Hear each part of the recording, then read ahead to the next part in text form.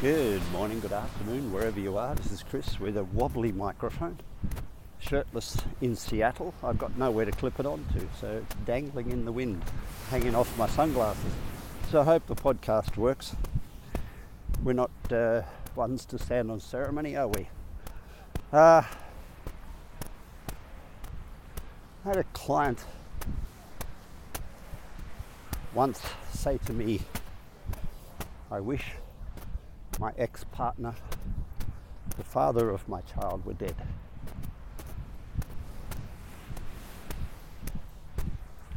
He was giving her so much anxiety.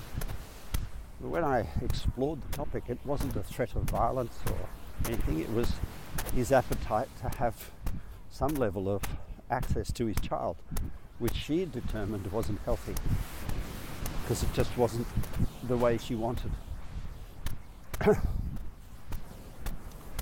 There is so much of this goes on in the world, and I have to say, unnecessarily. Life is beautiful. Life is not about making another $1 million next week. Life is about the celebration of the opportunity to peek at existence through a window for a short period of time, 50 to 80 to 100 years maybe.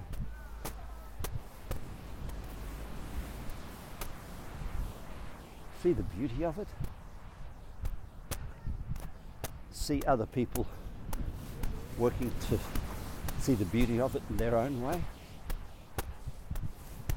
So I thought today I would love to go through some things you may have forgotten and make sure that you're onto it following the process. The first and most important thing is to say you're only as good during the working day as you are when you wake up in the morning.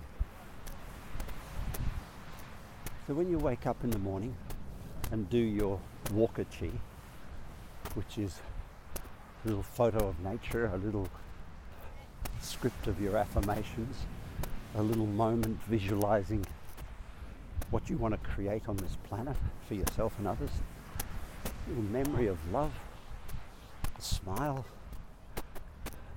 reaching out to build your energy with the walker chi on the back veranda. These things determine the quality, the entire quality of your day. No matter how much you drink at night, no matter how much you might be angry at your ex or your current partner or the kids, every single day, every single morning is an opportunity to wake up with a hangover or without one and begin your day as if it's the first day of the rest of your life.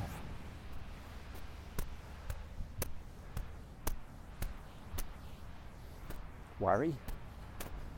Well, I understand there's things to worry about. Some of them are quite serious.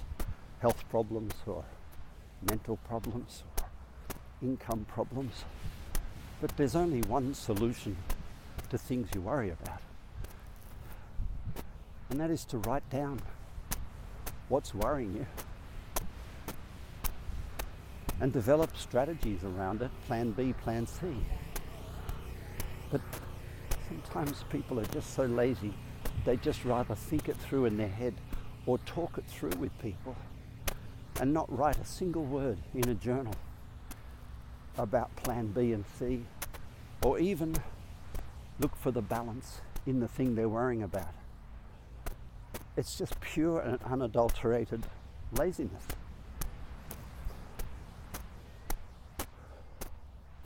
And laziness is okay because it's got a benefit. It means we don't do shit we don't feel like. But the problem with laziness is it makes us very, very tired. And the funny thing about lazy is we do it because we feel tired. But actually laziness makes us tired. Laziness is not caring how much we eat. Laziness is not caring about how much we drink. Laziness is not worried about anything or anyone other than ourselves.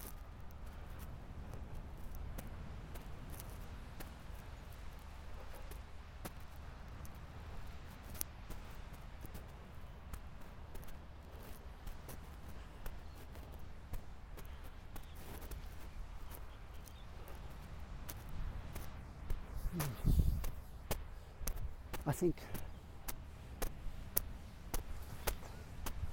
the next point of it is that we build energy with food. We're not troubled by shoving another croissant or a pancake or apple or whatever in our mouth. We're not troubled by that, ever.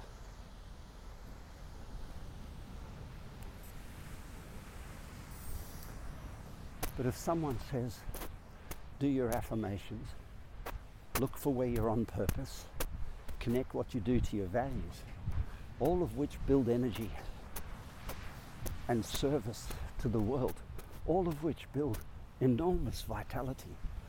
We'd rather have another coffee or another milkshake or another chocolate bar.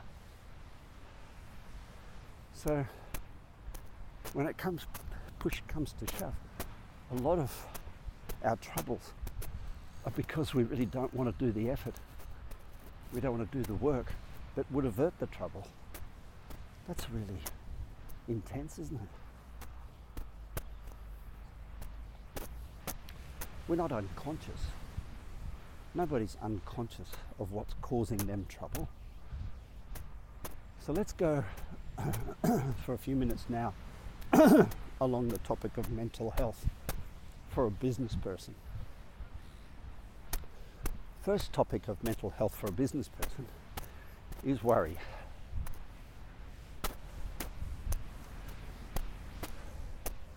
Which we call, or I call, in the Walker work, rumination. Rumination is reactive.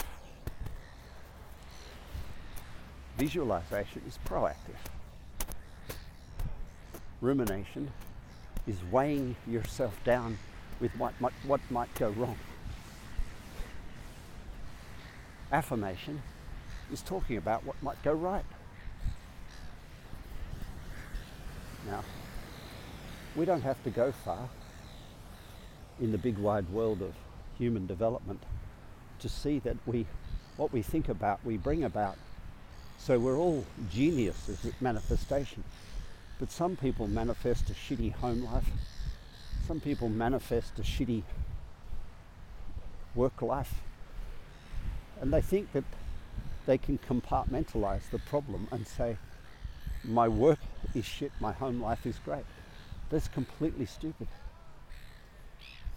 You can't be any better in your work life than you are in your home life, and you can't be any better in your home life than you are in your work life. It's just you're not seeing it.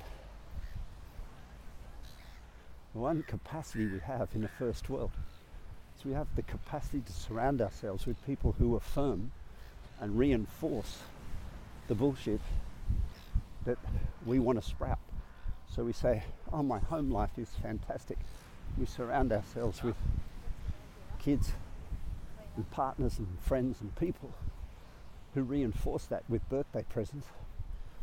But deep down, they've just adapted to the ignorance, to the criticism, to the stress.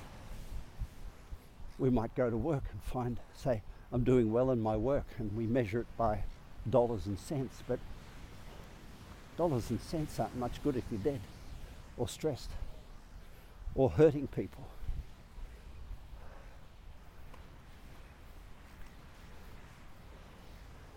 Beyond worry, it's frustration.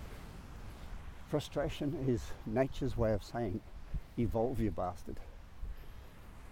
When we're stuck in the past and we can't adapt to the new realities, we get frustrated.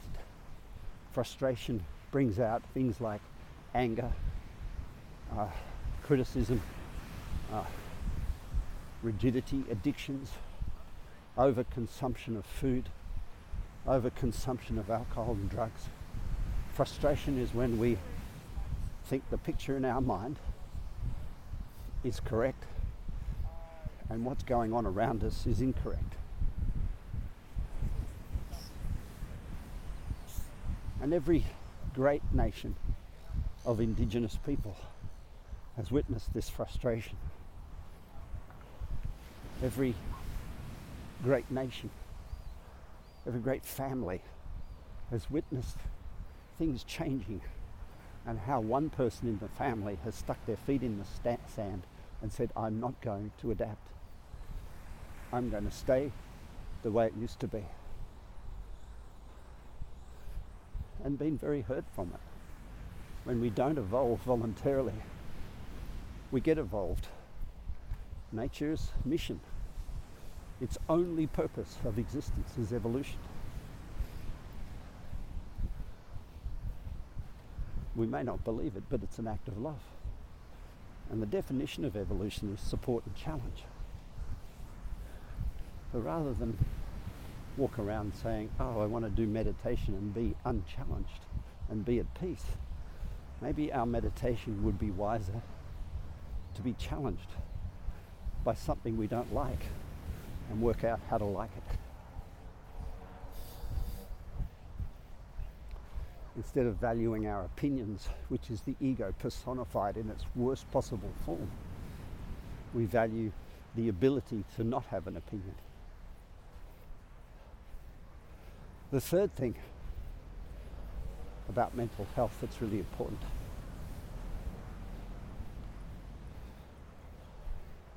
is the difference between self and other. The wider that gap, in other words, the more we condemn or criticize or judge another human being, the more we condemn and criticize and judge ourselves. And the more we rationalize that separation and say, oh, but they aren't, and they don't deserve. And remembering, this one topic is the entire Bible. The entire Bible is built on the concept of forgiveness, and the recognition of self and other is one. And that's the message of Jesus, the message of the Old Testament. Self and other is one. Don't throw people in glass houses, shouldn't throw stones. Let the one who didn't sin be the first one to throw the stone. You know, it says it over and over again, that recognizing yourself in others is probably one of the most key things in having faith in life itself. So there's 3 little food for thoughts for the day. Have a beautiful one. Bye for now.